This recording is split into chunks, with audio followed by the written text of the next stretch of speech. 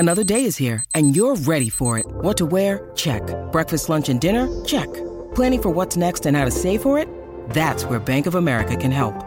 For your financial to-dos, Bank of America has experts ready to help get you closer to your goals. Get started at one of our local financial centers or 24/7 in our mobile banking app. Find a location near you at bankofamerica.com/talktous. What would you like the power to do? Mobile banking requires downloading the app and is only available for select devices. Message and data rates may apply. Bank of America N.A., member FDIC. When you need mealtime inspiration, it's worth shopping Kroger, where you'll find over 30,000 mouth-watering choices that excite your inner foodie. And no matter what tasty choice you make, you'll enjoy our everyday low prices, plus extra ways to save, like digital coupons worth over $600 each week. You can also save up to $1 off per gallon at the pump with fuel points. More savings and more inspiring flavors make shopping Kroger worth it every time. Kroger, fresh for everyone. Fuel restrictions apply.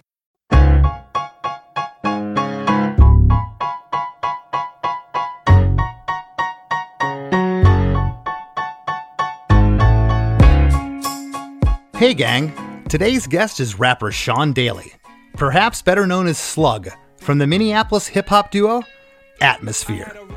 Together, we break down the writing, recording, and inspiration behind The Best Day, taken from their 2010 EP, To All My Friends, Blood Makes the Blade Holy.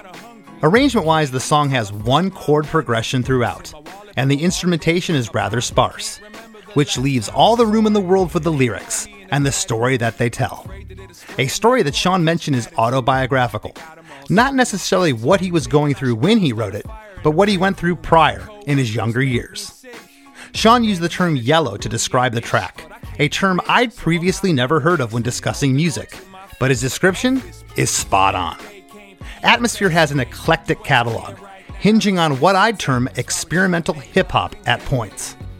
The Best Day is awesome, but this song isn't indicative of their sound as a whole. These guys can go deep. For all this and a tip of the hat to Al Jarreau, don't touch that dial. Hey, hey, have you heard? Krista makes a podcast. Hey, hey, have you heard? Krista makes a podcast. Hey, hey, have you heard? Krista makes a podcast. Hey, hey, have you heard? Krista makes a podcast. Hey Sean, how's it going? It's great. How are you, Chris? I'm good. It's a pleasure to meet you across the internet here, across the wire. You know, I've been researching a lot and certainly have heard of Atmosphere over the years, but when I dove into what you guys have done since forming in 1996, talk about prolific. 12 studio albums and 10 EPs, and you're still out there doing it. Congratulations. I appreciate that. Thank you very much. When you word it like that, I'm like, oh man. Jeez, I'm tired. No, I have a word for it. My listeners have heard me say it. You're a lifer, and I back that. You know, I'm a lifer. You know, not everybody can live out of a suitcase and do what we do. It's, you know, I don't care if you have the best accommodations, and you can attest to this. It's just nothing will beat your own bed. Nothing. Yeah, you know, that's 100% true. It's funny because when I meet younger people who are like, hey, give me some advice and give me this and that. And it's like you always want to like say something inspiring, but you also want to say something honest. And oftentimes those two things can contradict each other depending on the mind state you're actually in that moment when they ask. And so one thing I always try to say is like, hey, I want to tell you congratulations and you have my condolences, because it's a heartbreaking, art is a heartbreaking career to chase, you know. It's a heartbreaking journey. You know, I've always kind of, you know, associated rap and hip hop kind of with punk rock. You know, they kind of come from the same place lyrically a lot of times. You know, the hip hop and the rap, they would just, you know, pick a place like an abandoned laundry room and they'd throw a show, and punkers would do that. How was it for you coming up in Minneapolis? What was that like in the early days? In Minneapolis, there was a lot of groundwork that had been built to create quite a DIY and independent, self-sufficient punk scene that I knew nothing about until I got older. And so for me, I didn't have that opportunity to compare what was happening in hip-hop in the city, in the scene, in the different crews, to what was going on with punk rock until I got a little bit older. But for me, coming up in hip hop, it was very separated. Everybody was separated into their own neighborhoods, you know, especially because you're kids and all you got is a bike, and you're not like driving, you know, you're not going to ride a bike from South Minneapolis over to St. Paul to see what's happening and see what kind of breakdancing is going on over there, you know. So it was very neighborhood oriented, and there was no hopes or ideas of like throwing shows from my beginnings. It was just about getting props and getting recognized in your own school by, you know, oh, that kid can break dance, or that kid writes graffiti, or that kid can rap, or that kid does all of it. You know what I mean? It was like, and it was an identity thing. You were connected to it and you heard it and related to it based on, I think, what your upbringing was like, because a lot of early rap spoke to upbringings around the world, not just the Bronx, like where it was born, you know. So interestingly enough, that neighborhood in the Bronx, in the South Bronx, created this voice that resonated in all urban environments across the country, across the world, you know. And I think because of, you know, a couple of golden rules, which is, you know, don't trust the cops. They're not here for you. They're here to hurt you. Don't trust the man. The man is here to hold you down. You know what I'm saying? And basically, you know, speaking to the Black and brown youth of America, and then, you know, people like me, because of the neighborhood I grew up in, also was able to understand, relate, and translate, and just feel that same communication. And so that's all we had as kids. That and then radio would play the music, but you didn't realize that there was like the opportunity to turn this into careers back then. It was not, it wasn't even until later that we started throwing shows. And even then it wasn't because we were like, we want to be rappers full time. It was like, we're doing this because we, again, want recognition and props in our own city. You know, you did it almost at a competitive level of, you know, who's doing this, who's getting it in, who's getting known, who can freestyle battle really well, who's the best battler in town, you know, things of that nature. Did you feel any segregation being a white kid going to shows? Was it did you feel it was inclusive? Because I remember when Public Enemy went on tour with Anthrax in the early 90s, they looked out and it was just like a sea of white kids. And they were like, what? And, you know, they had pockets of people going off for them. But there was a time there years ago when the scenes, you know, they were pretty separated. I never felt unwelcome in any of the scenes that I moved around in outside of competitiveness.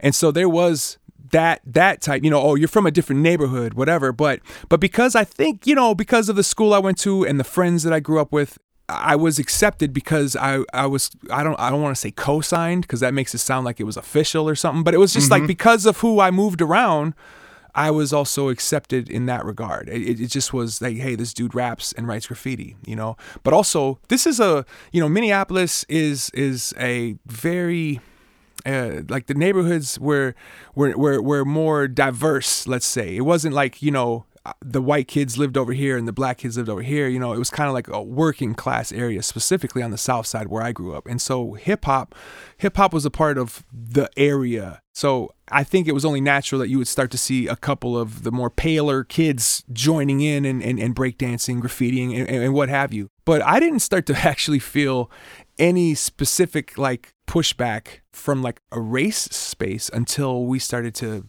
go national. And that's when I realized, oh, not everything is like it is in Minneapolis. You know what I'm saying? And that's not to say, you know, in Minneapolis, I mean, the inequities are far worse for black and brown people than for white people still, just because it's America. But there was a more of a mixed race kind of situation here. You know, it used to be a joke that Minneapolis was the land of 10,000 lakes, but really it was the land of 10,000 brown babies with white moms, because it was a very integrated family situation going on here too. You know, it was like, I even believe it was like a safer space for mixed race families to move to from more southern states back in the day. It was kind of, I don't want to call it a safe haven because that's probably overstepping, but it was a safer space, I think, for mixed marriages. My father was mixed, and I know that my grandfather and my grandmother, they moved up here from Iowa just because it was safer up here than it was down in Iowa, and that's just one state away from me. What was the allure for rap and hip hop for you? You know, what was the first band you heard and you're like, man, that's cool? when I first started hearing hip hop, I had no idea that it was anything different than disco or Earth, Wind and Fire. You know, I heard it in my dad's car. I was a kid, and it just played on the radio alongside other black groups on urban radio. So to me, it was just my dad's music. But when Run DMC happened, and I've said this before, when Run DMC happened and I saw my dad react negatively to being yelled at by these teenagers, that's when I was like, this is for me. This is not my father's music. You know what I'm saying? Like, that's when I was just like, okay, here, I'm down with anybody that makes my dad flinch. That's how I saw that. Yeah. With me, it was probably a Slayer record or something my dad threw across the room. It's like, no, And then you're like, well, that's what I want to listen to then. You know, the funny thing is, looking back on it, I look at that event, Run DMC, that was an actual event in my life. And I don't mean a show or anything, I just mean their introduction to my life is core memory stuff. And I also look at there was, not only did I pivot towards it, but I watched my father then pivot further away from just even exciting music. I think that when Run DMC happened, it was so traumatizing for him that he suddenly went and got into smooth jazz. You know what I'm saying? And so it was kind of like, it was a very weird moment between the two of us for when hip hop changed to being a little bit more boom bap, a little more electro even. You know what I'm saying? I feel like that was when it got away from disco and got a little more harder with what people were talking about and their actual delivery. He went for like this more softer toned stuff, you know, like the He's listening to Al Jarreau. Al Jarreau, man. Exactly. Yeah. Late stage Herbie Hancock, you know. There you go. Well, this is really interesting that you bring that up, because we've had DMC on the show, and what a sweetheart of a man, what an incredible person. Can't say enough about him, and what pioneers they were. It's no surprise you say Run DMC, but they were pretty tame compared to what happened now. They weren't singing about drugs. They weren't singing about gang life, you know, or anything that would happen later. So it's kind of surprising your dad had that reaction. I don't even think my father was listening to the lyrics. You know what I'm saying? Like, I think it was all about, they were yelling at him. You know, you know, and not only are they yelling at him, but it's like they're yelling at him over drum machines with, you know, and so it was just kind of like, my father was that typical, this isn't music. You know what I'm saying? Like, kind of, and so it was just like, oh, yeah, well, it's not, it's for me then. This is all day, you know. Run DMC and the Fat Boys too, but he was okay with the Fat Boys because there was always some sort of like humor involved in a lot of their music and their antics and whatnot. And I think that he saw that as more of the fad that the adults wanted to think that rap music was going to be. You know what I'm saying? Like, I think the Fat Boys were able to like sneak in by not scaring the parents. The parents were like, oh, this is that new fad. But actually the Fat Boys came in and they said a lot of stuff to us that resonated with us because they were actually rapping about stuff in between the dad jokes, you know? Sure. Well, just to recap again, 12 studio albums, 10 EPs. Your most recent album just came out. So Many Other Realities Exist Simultaneously. You guys have been out there just playing forever, shows year after year. And I gotta ask before we dive into the track, Sean, I hear you were invited by Rick Rubin in 2008 to work on the record When Life Gives You Lemons, You Paint That Shit Gold. And that's just, to me, crazy because, you know, Rick, he kind of started the whole thing with Run DMC. That story has blossomed into some sort of legend that sits on its own now. And anytime I hear somebody bring it up, I always find myself like trying to correct it because I don't want it to like be wrong. Is that not true? Well, it's there. Here's the story. Here's the truth. Rick showed up at a show once in 2004, I think, or 03. I can't remember. And he was like, hey, he came, he told us, great job. He expressed interest. You know, I was at the time, we were, you know, stage diving and moshing and stuff in our sets. And I think he saw the energy and he was like, hey, there's something to this. And so he invited me to come visit him at his lair and said, bring what you're working on. I was like, okay. So I had 4-track stuff for an album that would eventually become an album called You Can't Imagine How Much Fun We're Having, and which was, I think, the precursor to Lemons. And so timeline, I think I visited Rick in 2004 and played a bunch of demos for him, which I'm pretty sure he wasn't super into any of them, but he kind of just did the Rick nod and smile the whole time. So it was validating because he was like, hey, this stuff is great, but I could kind of tell it wasn't landing. And so I was like, okay, well, you're Rick Rubin. So to me, I'm like, whatever it is, let's figure out what it is, you know? And so I was like, let me introduce you to my producer and let's all sit down and have lunch or whatever. And he's like, yeah, so Ant, who's my better half, it's me and him in Atmosphere. Yep. So Ant came out and we all went and had lunch and talked. And I think walked away with, he was such a super nice and understanding guy, so that when I was like, hey, this is kind of how I work, this is how I operate, and he was so cool and understanding about that, but also I could tell it wasn't how and what he, you know, he's Rick Rubin, he's busy, he's not going to have time to navigate all the little ideas I have, and so it just, it was not a thing that was meant to be, but more so, it was like a mutual respect. Like I walked away from that situation going, wow, like I feel genuinely respected by this person, which is somebody that I think, I mean, that was another core memory, even though I was in my 30s at the time. It was a thing where it was like, that's what respect feels like. This whole time, up until that point in this game, whether locally, nationally, internationally, no matter who I was around, I saw respect as this thing of like, you receive it for your accomplishments or it's an accolade. It's a thing that you get based on what you do. And he respected me for who I was. And I feel like that was the first time I had felt that from another, a pioneer of this art that I'm trying to be a part of. Right. And that's why I brought it up, because, you know, he would mention Run DMC and I had it in my notes here. I was like, oh, I got to talk about that. So, but just what you're saying about the validation, I know exactly what you mean. You know, I've never seen Rick come in with a band and try to change that band. That's not what he does. He just makes them sound the best that they can sound. So the fact that he didn't say to you, well, yeah, let's bring in somebody else and try to make this something that it isn't, I think he bowed out gracefully. Yep. No, it was really cool, man. And you know, to this day, like I'll fight you if you say something bad about that guy. That's awesome. That's awesome. Well, again, tons of records, tour after tour. In 2010, you released an EP called To All My Friends, Blood Makes the Blood Holy, the Atmosphere EPs. And the song we're going to talk about, The Best Day, comes from that record. And we're going to jump into this song now. And I got to ask you, just to start off, what do you think it is about this track? Why it's become kind of risen to the top as one of your most popular songs? Because, man, I've taken a deep dive into the catalog. You're kind of all over the map. That you don't fit one style. You can't listen to one song and say, that's indicative of the whole Atmosphere sound. So what is it about this song? I have my ideas of why, but I want to kind of hear from you. Why did this song kind of encapsulate what you guys do? Well, it's yellow. And oftentimes when we make songs that are yellow, they tend to be show, like live performance faves. You know, they're ones that we get asked to perform. They're ones that people, when we do perform them, people sing along and they dance. People dance to this song, and they don't dance to a lot of our music. But when we play this one live, people move to it, you know?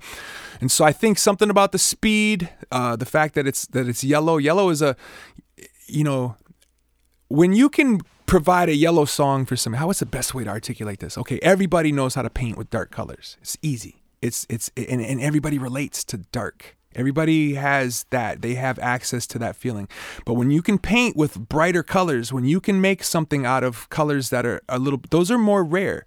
And so I think we all want those, but we don't think that we want them. We go for the darker stuff because we're brooding and we lost our love of our life and we're broke and we're going through it and we're rock bottoming and whatnot. But the truth is, like, you know, I look at what kids like, and kids love the bright stuff because they haven't quite figured out that the dark stuff is like that. You know what I'm saying? So I do think that us being able to hit a brighter color like that, which is pretty rare for us actually, but when we do, it tends to be the ones that people gravitate to and they want to hear live. And so I think a lot of the success of that song particularly has less to do with us and more to do with what people are looking for, which I mean ultimately is hope.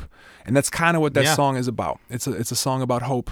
And it's told in ways that are in relatable, dark ways as a juxtaposition, because the stories and the things that I'm speaking on are not necessarily like optimistic things, but the bottom line is there's hope in the background. You know what I mean? And so I can't really take credit for why people like that. You know, Anthony can take some of the credit for that because he is the one that curated it to go in that direction with the yellow and the piano. The original version of the song wasn't like that at all. Do you have a demo of the original version? I have a demo somewhere of the original version, but yeah, there's a version somewhere of it when it's like it's more of a New York kind of it's got a New York kind of feel to it, especially what New York was doing in the mid 2000s. Okay, it's a little bit of like a soul sample, but a little tinge of optimism, but also a tinge of like underlying soul, and it was cool. But it didn't hit the way this one hit. This version of the song ended up being the version because it almost sounded like, with the piano and the guitar, it sounded like the montage at the end of the Mafia movie where they're starting to show all the different people dead. Like, here's a guy in the dumpster, and you're slow-mo backing away of this guy who's in a trunk. You know what I mean? And that's the kind of vibe that the song ended up kind of having. And so we were just like, oh, this is way better, you know? Was anything sampled from another artist musically in this song, or is this all created by you guys? This one has no samples in it. This one was created at a time when we were also working with live players here from our city, and so this one, yeah, and that's the other thing. The demo version was all sample, yeah. Okay. I didn't think so. Okay. Well, we're going to jump into the song right now. It's 3 minutes and 36 seconds. It's a 16-bar intro. The progression of this song is D flat, D flat 7, F sharp, and F sharp major for the whole song. And that's the thing about rap. I think that's one of the main allures, is it doesn't need to go anywhere sometimes. In fact, this song just has verses and choruses. There's no bridge departures. It's the story about what you're talking about here. The first 8 bars, there's this cool chromatic like walk down piano part with bass stabs on bars 1, 3, 5, and 7, continuing every other bar. On bar 9, the kick drum comes in, tambourine and shaker join the mix as well, and a super clean jazzy sounding guitar is playing chords. On bar 15, everything stops except for a little 5-note guitar lick that takes us into verse 1.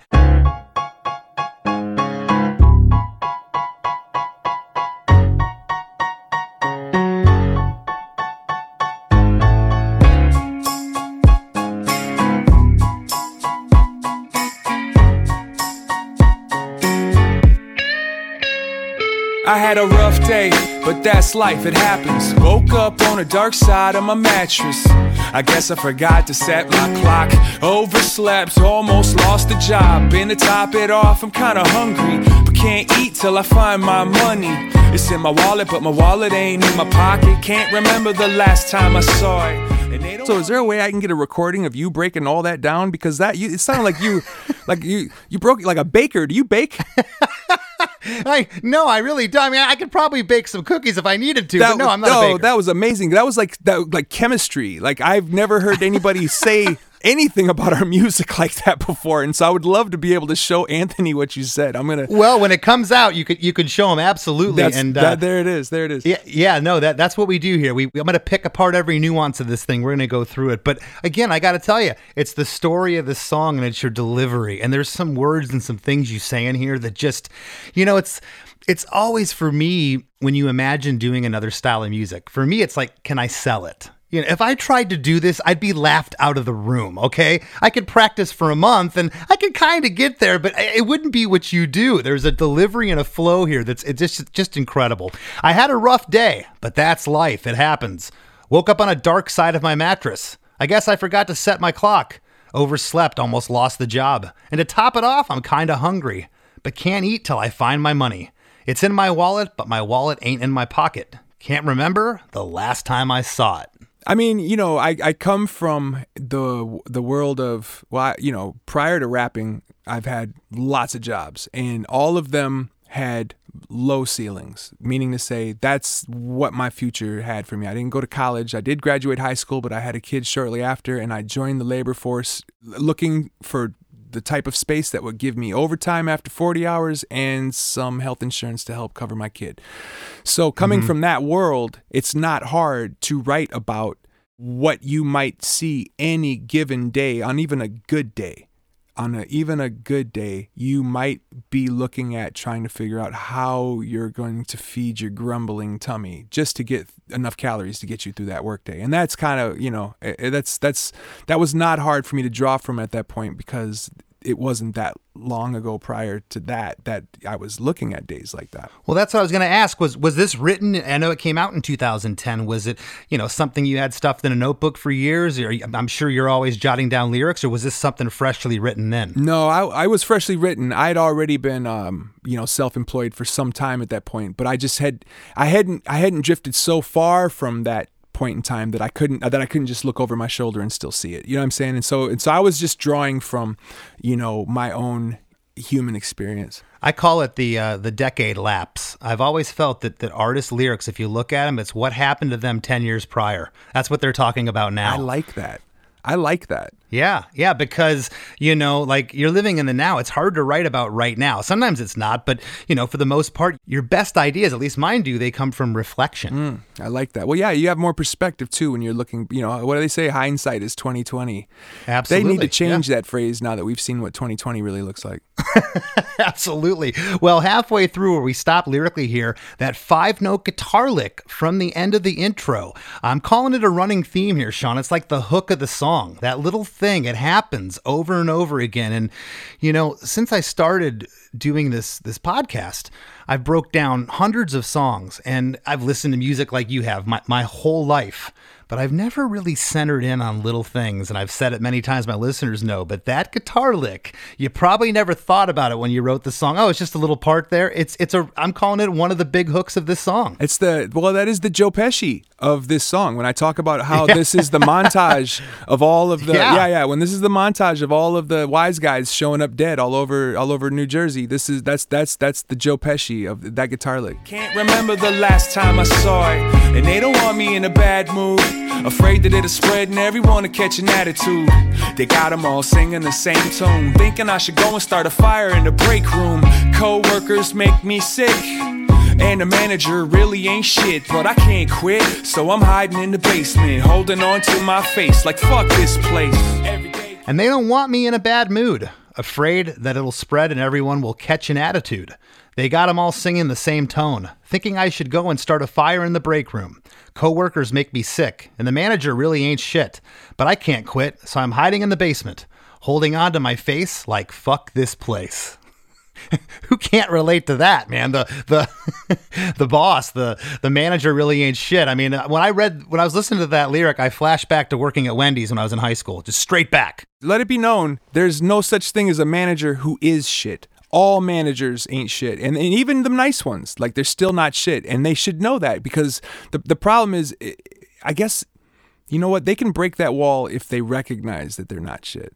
Then if you're a manager and you ain't shit and you wear it on your sleeve and you're transparent and with your peers and with your coworkers, then you're a cool ass manager. Other than that, you ain't shit. Whoa, let it shine. Whoa, let it shine. Whoa, let it. Hey, we got lots more coming up with Slug after a few words from our sponsors.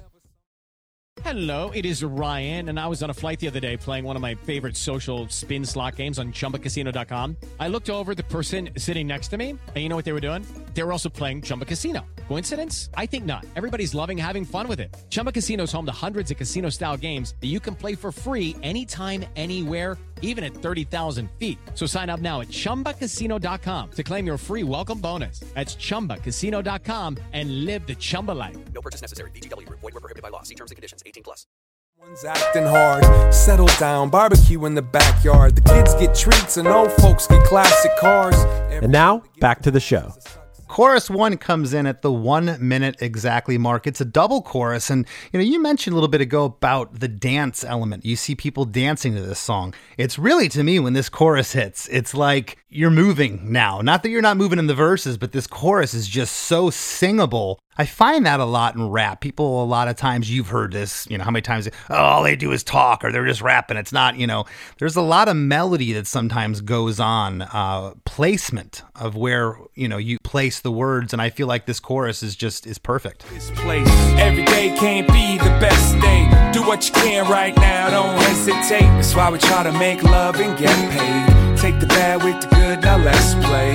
Every day can't be the best day. Do what you can right now, don't hesitate. That's why we try to make love and get paid. Take the bad with the good, now let's play. Hell no, I ain't. Well, in in rap specifically, and I'm sure this applies to maybe punk as well, the chorus is a hook. We call it the hook. You know, I know other genres call it the hook too, but we really mean it. We need that hook to capture people who don't rap. Because oftentimes, you know, especially I'm older, so coming up when I was a kid, if you listen to rap music, then you probably also tried to rap.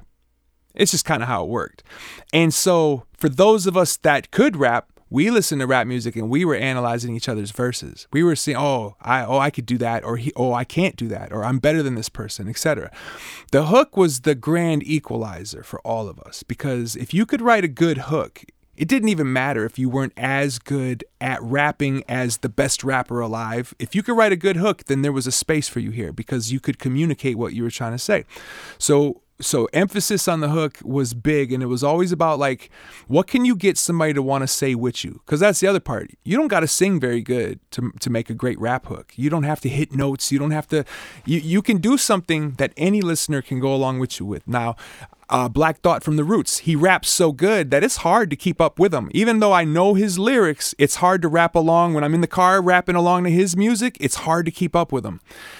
Good, that's how it should be. But when you get to the hook, make sure you give people something that they can keep up with. If you want a solid hook, you know. Otherwise, just do what we do and go hookless. We go hookless all the time because it's like, oh, now the emphasis is on the moment or the movement or the, you know what I mean? Like, but yeah. Yeah, sometimes I'll ask an artist, you know, a rock band or a pop band or something. I'll say, did you ever think about, you know, changing up the hook at the last chorus, like making it a little different, just to, you know, something a little different? And I don't have to ask that here. I know why you don't change the lyrics in the hook. Yeah. It's a rap song. For this song, it didn't need to change. And the lyric is, every day can't be the best day.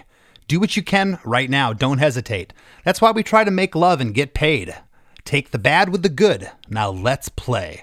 And each chorus is a double chorus, so that happens again. Again, same chord progression, but a new guitar part comes in here and intertwines with a new piano part that's busier, which moves this chorus along. You know, it's again the same progression, but it feels like it's moving faster because of the moving parts. It's great.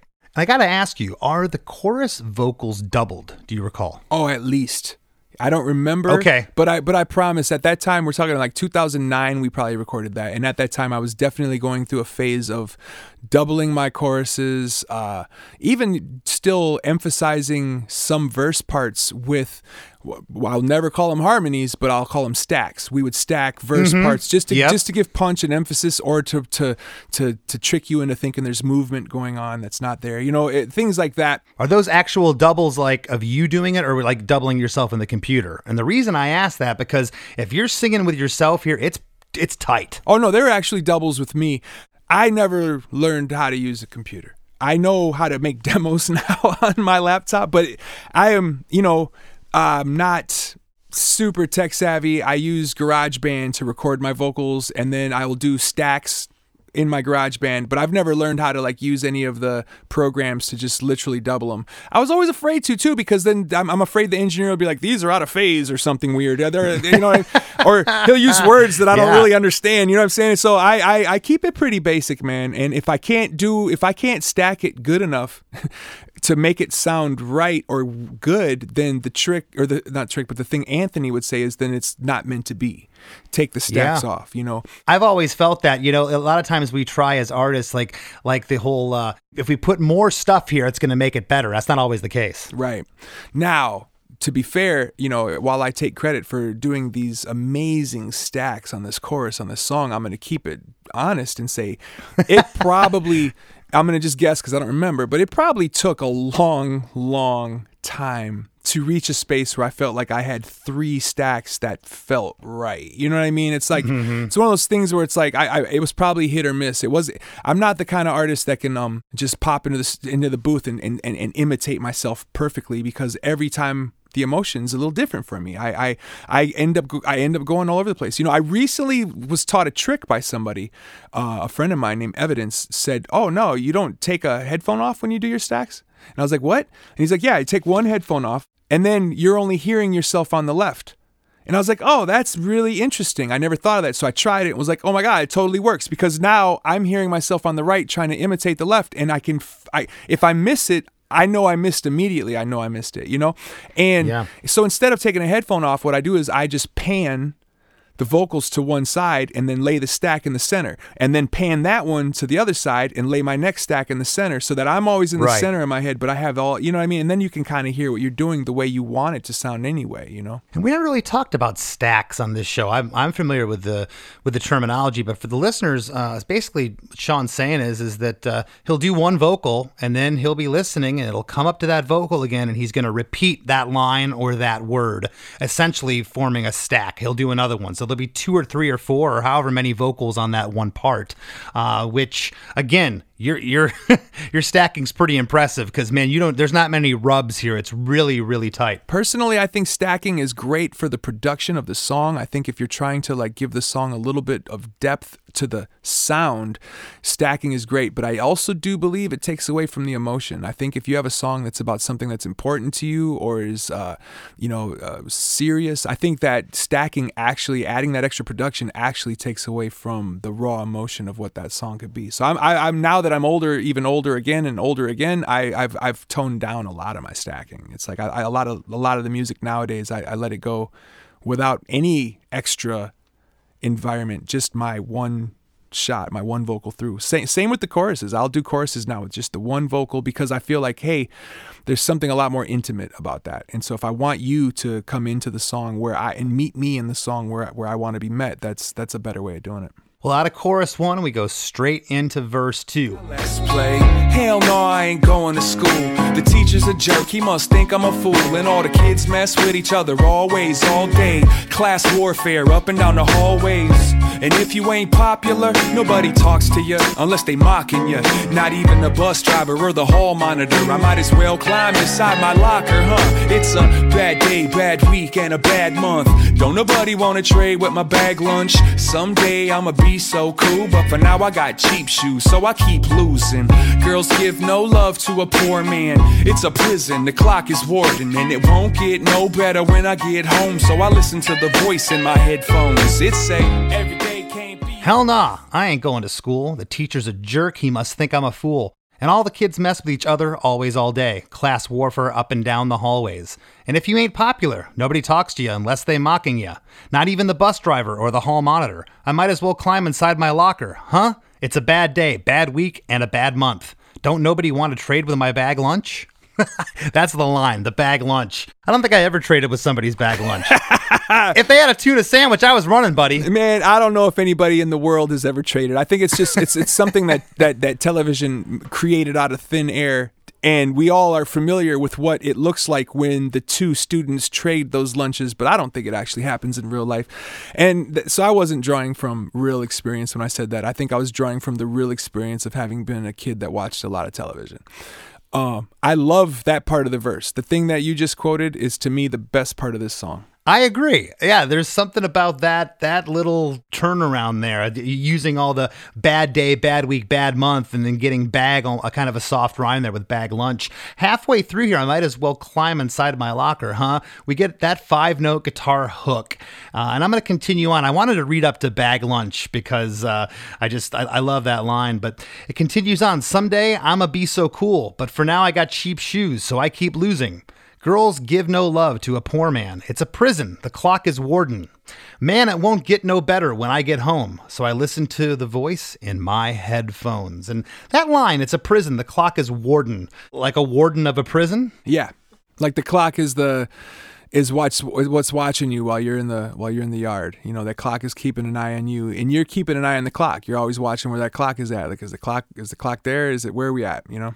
At the end of verse 2, we get that 5-note hook again. And I'm noticing here on verse 2, I was intently listening for, is there more layers coming in? Is there something more? And verse 2 is pretty much, from what I can hear, the same as verse 1. And again, a lot of times when you're deconstructing rock songs or pop songs, they'll do this build, and some rap songs too, of course, but here it's about the lyric. You don't want a bunch of stuff overshadowing what you're saying, with the story here. You know, one thing I'll say is, too, if you take me off of this track and just created an instrumental track, it might not have had the same effect on the people who appreciate this track. But much like when I first heard this track, the effect it had on me was I want to rap over that.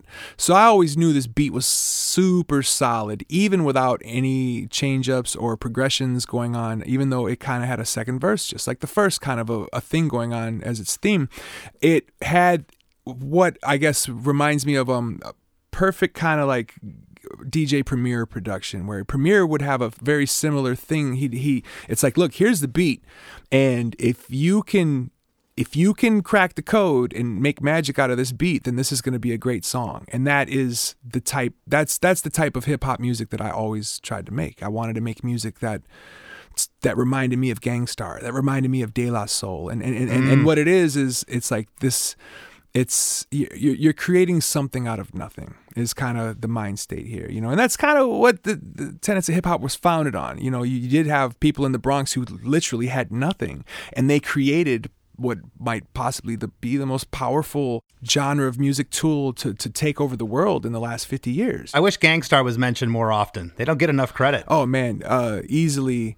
Guru had one of the best voices in the last 50 years of hip hop. I think he might have the best voice that you've ever heard rap.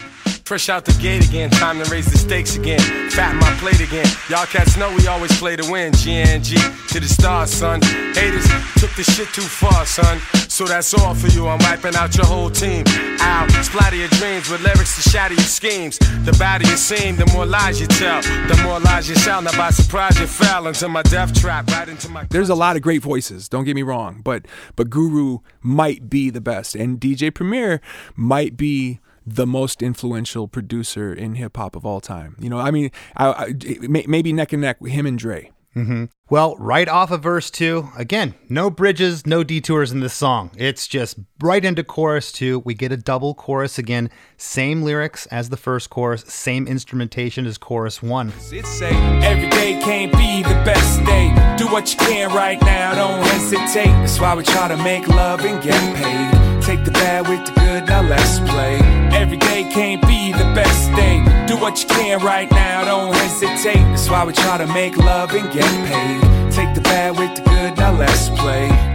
I will ask, by this time in the song, was there ever any talk of maybe we should have a musical departure? Maybe we should do a bridge or something out of the ordinary? Throw a left hook here, or was it always kind of the same that you recall? I don't remember. That's possible, because it's always something that is on our radar. We do have bridges. We do things. We do change ups. We do pull something out or add something to. Specifically, if you make it to a third verse, that's a lot in rap. I've said a lot of words at this point. In rap, I say more words in my first verse of a song than most rock bands say in a whole song, if you just count the words. For sure. So by this time, you get to the third verse, that's the wrap it up verse.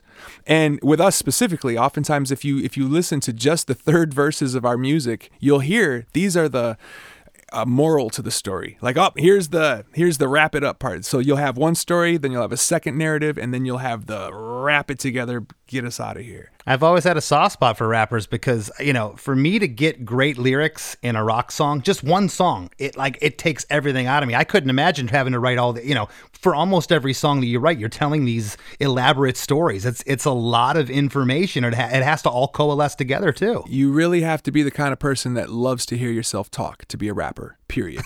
Like you have to love the sound of your own voice. You know what I mean? And you have to feel like you got something to say. That's a funny thing too. Yeah. There's not a whole lot of like introverts who are rappers. Let's play.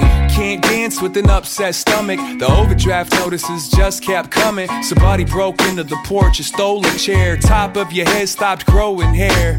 Broken glass, computer crash. The car won't start and the tires went flat. Dog got loose, brought back a dead cat. Daughter found it and had a panic attack. Can't dance with an upset stomach. The overdraft notices just kept coming. Love that line. Somebody broke into the porch and stole a chair. Top of your head stopped growing hair. Broken glass, computer crashed. The car won't start and the tires went flat. Dog got loose, brought back a dead cat. Daughter found it and had a panic attack. Is that autobiographical? Is that true? Your daughter had a panic attack with the cat? I don't have a daughter. Okay. Yeah, no, that was not autobiographical. That was not autobiographical. Okay. Right there at that moment, we get that 5-note guitar hook. And was that ever talked about? Did you ever say, hey, this has to come, because it's featured a lot in this song, or did it just happen? And how did it happen? Do you remember? I think that Anthony likes turnarounds, and to him, that guitar note is the equivalent of a drum roll. So that 5-part thing there, imagine that as a drum roll. And in hip-hop, you'll know in hip-hop, a lot of it is really all about drums. Like it's all, especially the rap music that we know and love from the 80s, the 90s to now, James Brown is the backbone for all of that. And it was always about those James Brown drums. And so that guitar turnaround, even though it's a guitar, it's a drum roll. It could have been a piano, still a drum roll. It's all about bringing you back up to the one. And so just imagine, a lot of producers that make rap come from a DJ space. And so for them, everything's on the one. We want everything to be on the one. So if I do anything that's off the one, it's still to emphasize the one somehow. That's awesome. Never heard that explained like that. That's great. Plus you ain't had sex in how long? Afraid to admit that the fire's all gone. The better half is talking about separate. You wish you could take it back to yesterday. You're not alone, it's hard as hell, but don't waste no time feeling sorry for self. We'll be right here with you through your war, cause you're the one that we make this music for. Now turn it up every day. Plus, you ain't had sex in how long? Afraid to admit that the fire's all gone. The better half is talking about separate. You wish you could take it back to yesterday. You not alone, it's hard as hell, but don't waste no time feeling sorry for self. We'll be right here with you through your war, cause you're the one that we make this music for. Now turn it up. Now turn it up. That's the now turn it up is totally not necessary. That was my drum roll. That was me giving something to lead up to the one. And also because I knew this was the end of the song before the last chorus. I knew that even live, we probably would never make it this far. It's hard for me to want to do 3 verses of a song on stage when you only get, 90 minutes or 115 minutes. It's like, let's get as much material as possible. So even when we perform this song, I can't remember. It's probably been a decade since I've made it to the 3rd verse. We usually get to the 2nd verse and figure out a way to parlay into something else that's going to keep the party going. Okay, that's interesting. Well, there's something here. You talked about keeping the beat, the tempo, the drums interesting. I notice on the line here, afraid to admit that the fire's all gone. There's a little hiccup that happens to the drum groove on that line. It kind of stops, makes you go, whoa, why there? It's awesome, by the way. Oh, I appreciate it. I appreciate you saying that and noticing it. I have always been a fan of doing drum mutes. And so really that hiccup that you're hearing is a mute. And so I think we took out a snare and 1 kick and probably a hat just to put almost like a quick little stutter step. It probably comes from jazz, but for me, it comes from A Tribe Called Quest. Q-Tip, when Q-Tip would make beats, he would do a similar thing sometimes. And so anytime I can find a place to do that, I will. The reason that it exists in the 3rd verse is for the same reason why sometimes live I don't even make it to the 3rd verse. It's in there because if we do get that far live, I want something to happen that I can use on some showmanship. So in a space like that, when that drum drops, you'll see me do something like stamp the ground or stand still or do something visually to go along with that moment. And in rap, at the time, we were touring with live instruments. A live band was on stage with us, but also I tour with DJs.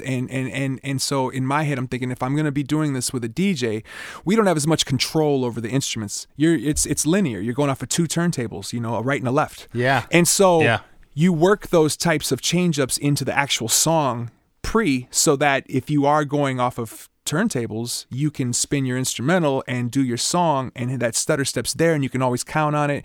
You don't have to turn around and fire a drummer for missing his spot. It's just always going to hit where you want it to hit, but I would say that I always look for those specifically in the later part of the songs because it's an opportunity to do something from a showmanship perspective. I love that. That's awesome. Well, the last line here, you already kind of addressed it, that now turn it up, which is, you called it your little fill there. That placement doesn't happen in the other 2 verses, and I noticed that. It's really cool how it just kind of happens there, and it's nowhere else. Again, I'm going to beat this to death, but you get the 5-note guitar hook again there before we get into chorus 3. To turn it up, every day can't be the best day. Do what you can right now, don't hesitate. That's why we try to make love and get paid. Take the bad with the good, now let's play. Every day can't be the best day. Do what you can right now, don't hesitate. That's why we try to make love and get paid. Take the bad with the good, now let's play.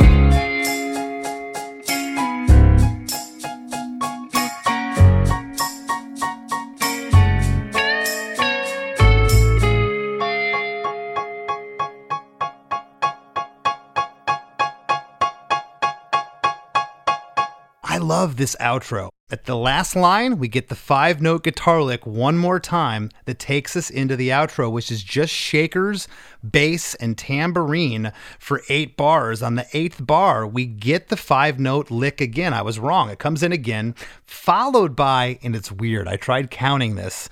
It sounds like the end's just loose with the piano playing by itself. It's almost like 6.5 bars. It's jarring. It just kind of stops. I don't think it's on a grid there at the end. It's really cool, though. In my head, it's 3.5 bars, but you might be right. I can't remember. But again, we use that live. And when that piano part starts, I stand center stage in the front, and I hit the piano note in front of the audience. And then on the very last... Oh, that's awesome. On the very last one, I hit it hard.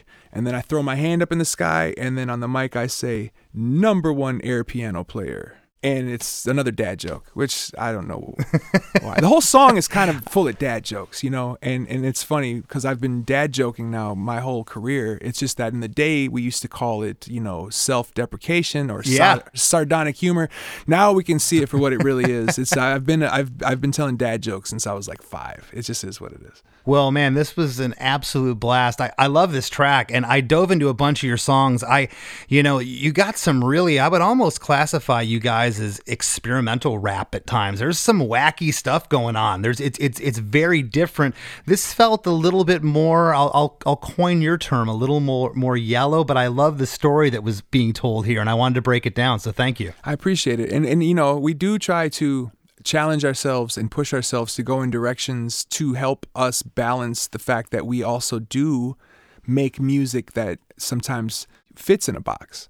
And that's intentional as well. It's all about cracking codes. And I think that most art is. You figure out how to crack a code or solve a puzzle to present an idea to somebody. And so sometimes you want to try and learn how to squeeze that code into an empty jar of peanut butter. Sometimes you got to learn how to like make that code into like a full-on tapestry, whatever, you know. But we've tried it all, man. We have tried to crack as many codes as possible, and it still is kind of the part that makes us the most excited to keep working, is to see what other types of puzzles we can solve. That's awesome. Well, I want to thank you so much for sitting in. And before we break, again, got the new record out. So Many Other Realities exist simultaneously. And is there anything else you'd like to leave the listeners with? Touring plans? What do you got coming up this summer? We're going to be out all summer with Slightly Stupid and Sublime with Rome and The Movement. We're going to be running around a lot actually over the next year or so. It's almost frightening, but I'm really looking forward to it because at my heart I love to go record shopping, and this always gives me the chance to come to your city and buy all of your cool records. So thank you for having me, man. It really means a lot to be on your show, and thank you for breaking this song down. I think that you said things that was good for me to hear, because this is a song that we want to put on the set list for this summer, and just us talking about it gave me some ideas. So that's cool. I appreciate you. And on my 21st birthday, already had my firstborn baby boy, and maybe homie saved my life. But Papa kept the motor running, I'ma come and see you later. Trying to color up some paper, trying to make this right. I realize most experiences are coincidental, but I'll never let go of these regrets I hold. That's why the pieces that we're missing always felt more special. Better bring some bigger pencils to sketch my soul. But yo, when I was 30. Hey everybody, I hope you all enjoyed that conversation with Slug, but don't go anywhere. We got lots more Krista Makes a Podcast coming right up after a few words from our sponsors. This is the story of Whitney Houston. This is the story of Kurt Cobain. Of George Michael, of Otis Redding, of Amy Winehouse, of Michael Hutchence, Bob Marley. This is the story of Prince. It's a new podcast series about how they died, why they died, and why we're still talking about them so long after. It's like nothing you've ever heard before. It's storytelling. But it's more than that, because rock stars, they tell us how we feel. They change our mood. They change the clothes we wear, the people we hang out with, the way we remember things. It's them who give us those ludicrous moments, the ones where you're jumping around, singing your heart out, feeling understood. And it's those moments we'll help you remember, the ones you're thinking about right now. That feeling. That feeling. It's coming soon from Crowd Network. Just search for Death of a Rock Star on your podcast app. And subscribe now.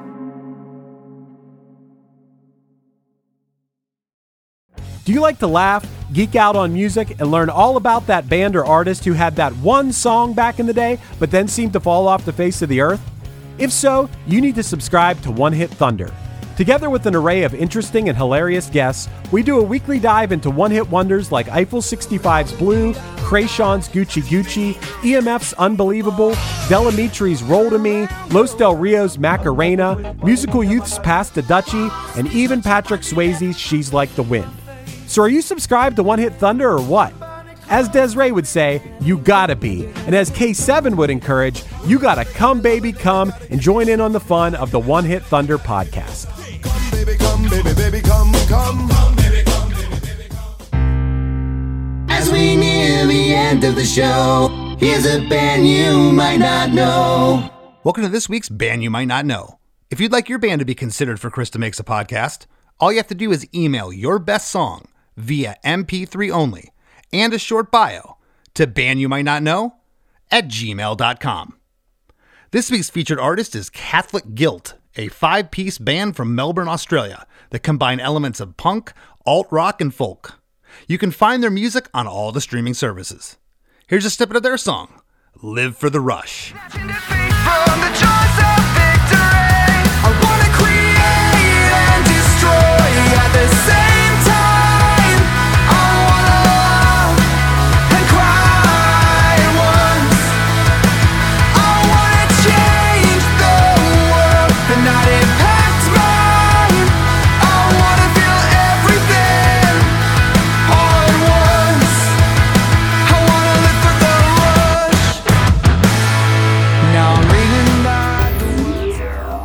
The Wrap with Chris and Chris. Chris, I'm glad we finally did another hip-hop episode. They're few and far between. I think the last one we did was DMC. I thought this was awesome. I thought it was really cool when Sean used the term yellow. Now, I've never heard that before. That's the first time I've heard someone describe a song as yellow, but I knew what he meant the second he said it. It's just so descriptive. I'm like, oh, I get it. Yeah, no, I did too. And then the analogy he gave was even more left of center, where I kind of thought he was just kind of, I don't know, maybe another term for vanilla or pedestrian, just kind of whatever. But cool description that he gave. Yeah, bright, colorful, makes you want to dance. And like you brought up, Chris, a lot of his music isn't like that. No. A lot of his music is on the darker side. So this is a departure for him as a song. And yeah, to a certain extent, it does explain why it would have maybe more of a mass appeal than other songs. But at the same time, it still has his style of lyrics. Like the lyrics, he's talking about real stuff in there. Yeah, no, and this is stuff that he even agreed with me that, you know, when you're writing, you're a lot of times writing of stuff that happened to you many years ago because you've had time to reflect on it and process it. And that sounds like what was happening here. And he's just writing about, you know, day-to-day life, what was going on to him. And those types of lyrics resonate because who can't relate to having a crappy boss? I mean, it's kind of universal. Right. I mean, he said it. People want hope. And a thing that personally gives me hope, and I'm sure a lot of people feel the same way, is when you can totally relate to the artist that you're listening to. When he's talking about working a 40-hour week at some job he hates, when he's talking about some manager he doesn't like or whatever, that's relatable stuff. And the most relatable thing of all to me, man, which I think you're this way, I think he's this way, I know a lot of people I know are this way, I can't work for somebody. That's probably why at this point in my life, it's still, you know, to a certain extent a struggle, but that's because I'd rather have less money and work for myself than work for someone. I can't have someone telling me what to do. Yeah. Well, there's also a believability. You've heard me say it on this show how many times, like, I believe what the person's saying. And I even said it to Sean, you know, I could go and practice this and try to rap it, but it would come across as, I don't know, some middle-aged dude doing karaoke. It wouldn't come off as genuine. That's not me. You know, I didn't come from that. I didn't feel the things that he was feeling. But when I'm listening to this, it doesn't sound contrived. Yeah. He came up loving that style of music. I mean, he's been at it. You said he's been prolific since 1996. Yes. Is that the year? Yes. I mean, that's a long career. And yeah. And also you brought this up in rap. you really have to have something to say because you got to say a lot of stuff. In rock, sometimes we can get away with just a small set of lyrics and let the music do the talking sometimes. Not always. I know Less Than Jake has some songs that are pretty wordy, but in rap especially, you can't just go into a song and half-ass it. You really do have to have something to say. You have to have a point in that song or it's not going to be good. Yeah, I remember reading the lyrics. I want to say it was the Marshall Mathers album LP from Eminem. And it was like 30 pages of lyrics. It was like, so you have to have something to say. You have to have a story. And think of how many, just like rock bands and anything else, how many rappers there are out there. And some just don't, like anything else, they just don't resonate. They don't make it because, their songs don't have that it factor. These guys, very storied career, kind of all over the place. When we got done talking to Sean, he had mentioned that they're going out this summer with Sublime from Rome and Slightly Stupid. And it's one of the first times that they went out on a package in many, many years. They've just been kind of coasting along, doing their own headlining shows. And I think they're the kind of band on that specific tour that's going to go over gangbusters. Oh, they have crossed over to so many different genres. Like also after you got off, you guys were talking about how you were on the Warped Tour together in 2003 because they crossed over into the punk rock world. Yes, they'll cross over into the Sublime with Rome and Slightly Stupid world as well. They can go over with a reggae crowd. They can go over with a punk rock crowd. And of course, with a hip hop crowd, of course. And I think that's really cool to be able to do that. You're going to appeal to all kind of different kinds of people because they could take away things from the music, be it the lyrics, being just the way it makes you feel. It has that crossover appeal is what I'm getting at. Definitely. For everybody listening, check out their catalog. Very interesting band. It's not cookie cutter. You're not going to find another song that sounds exactly like this, or they're really well-rounded in their craft. And 12 studio albums and 10 EPs. They're very prolific, as I said from the top. Just very, very impressive. I really loved that episode, man. That was fun. It seemed like he had a fun time, too. I think he did. I'll tell you what else is fun. Our supporting cast at KristaMakes.com, where you can get bonus episodes. We call it the after party each week for the price of a cup of coffee. You can hear Chris and I talk each week about the episode at hand or whatever we want to talk about. KristaMakes.com. Please go sign up. And if you haven't already, please join the Krista Makes a Podcast Facebook group. We'd love to have you. And give Chris Fafalius a follow on Instagram. Yeah. He wants your support. I have enough followers. Give Chris Fafalius. Less than Chris D, too. Less than Chris D. I'm old hat. And thanks to everyone out there for listening. Again, we love you guys. And I want to thank this week's guest, Sean Daley, for sitting in with us. And we'll see you next week. Lucky Land Casino, asking people, what's the weirdest place you've gotten lucky? Lucky? In line at the deli, I guess? Aha, in my dentist's office. More than once, actually. Do I have to say? Yes, you do. In the car before my kids' PTA meeting. Really? Yes. Excuse me, what's the weirdest place you've gotten lucky? I never win and tell. Well, there you have it. You can get lucky anywhere, playing at LuckyLandSlots.com. Play for free right now. Are you feeling lucky? No purchase necessary. Void where prohibited by law. 18+. Terms and conditions apply. See website for details. Hi, I'm Daniela Clark. I'm Barbara Ann Wild. And we are the Honest AF Show. Our podcast is real, honest conversation with our celebrity friends and pros. Covering our anything but average rock and roll lifestyles. All while tackling the hell that is aging and the battle of beauty. Oh yeah, nothing is off the table. The Honest AF Show is available wherever you get your podcasts.